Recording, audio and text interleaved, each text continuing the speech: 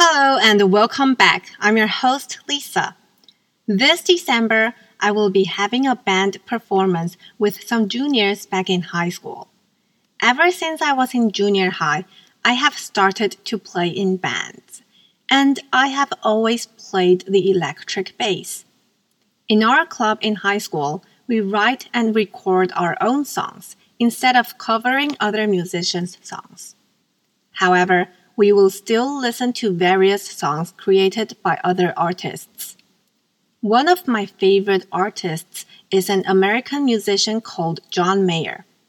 He is very good with the guitar. Today, I would like to introduce one of my old-time favorite songs called The Heart of Life. Heart here means the core or the most important part of something.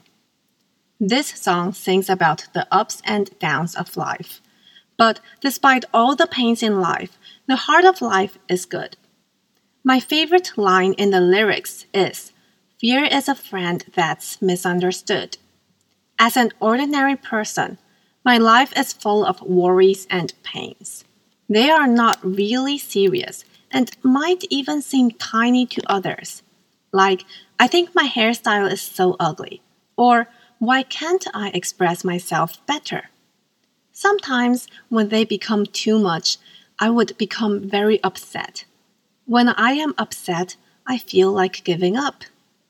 When times like this come, I would listen to this song. By listening to this song, I would feel that I am being encouraged.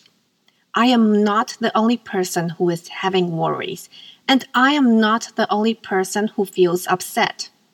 Everyone has struggles in life and things that they fear. But what makes people different is not what they find difficult, but how they deal with their difficulties. This song has been with me through these years.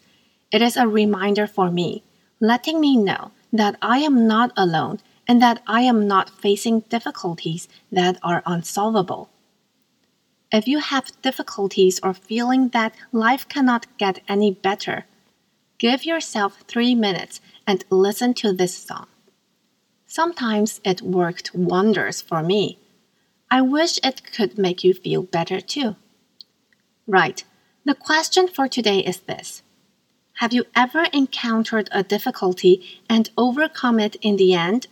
What happened and how did you feel afterwards?